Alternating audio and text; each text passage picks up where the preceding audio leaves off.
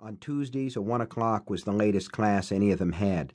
Deke's monthly allotment had come in. One of the football-mad alums, the players called them angels, saw that he got $200 a month in cash, and there was a case of beer in the fridge and a new Night Ranger album on Randy's battered stereo. The four of them set about getting pleasantly oiled. After a while, the talk had turned to the end of the long Indian summer they had been enjoying. The radio was predicting flurries for Wednesday.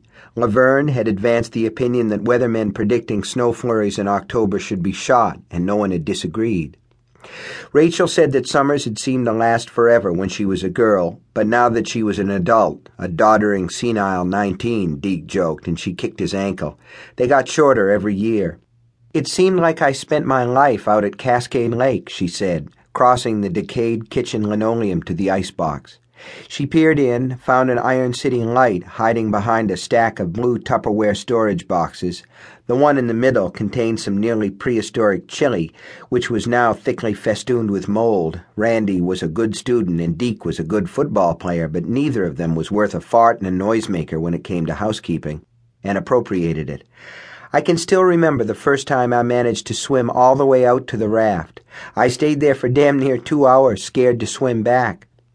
She sat down next to Deke, who put an arm around her. She smiled, remembering, and Randy suddenly thought she looked like someone famous or semi-famous. He couldn't quite place the resemblance. It would come to him later, under less pleasant circumstances.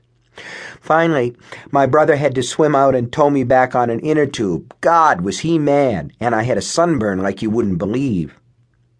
The raft's still out there, Randy said, mostly to say something. He was aware that Laverne had been looking at Deke again. Just lately it seemed like she looked at Deke a lot. But now she looked at him. It's almost Halloween, Randy. Cascade Beach has been closed since Labor Day. Raft's probably still out there, though, Randy said. We were on the other side of the lake on a geology field trip about 3 weeks ago, and I saw it then.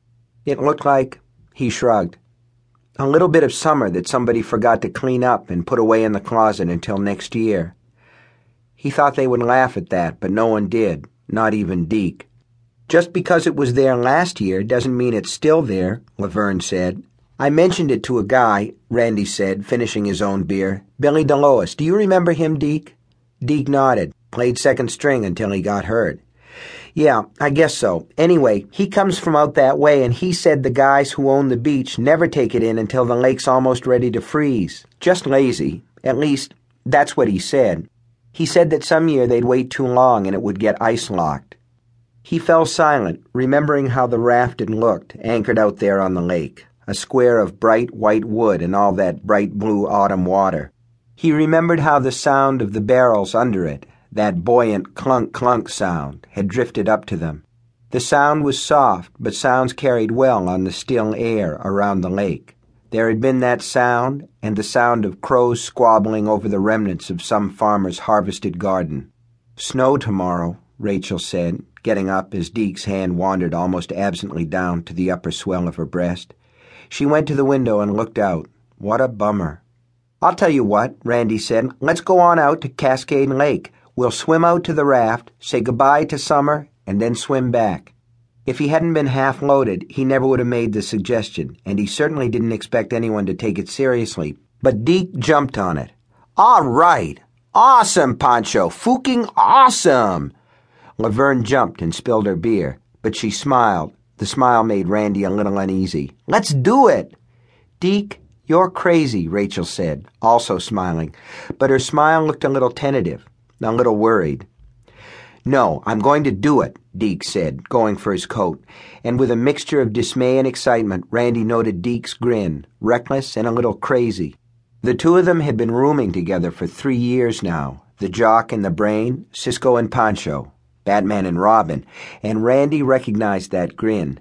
Deke wasn't kidding. He meant to do it. In his head, he was already halfway there. Forget it, Cisco, not me. The words rose to his lips, but before he could say them, Laverne was on her feet, the same cheerful, loony look in her own eyes, or maybe it was just too much beer. I'm up for it. Then let's go. Deke looked at Randy. What you say, Pancho? He had looked at Rachel for a moment then and saw something almost frantic in her eyes. As far as he himself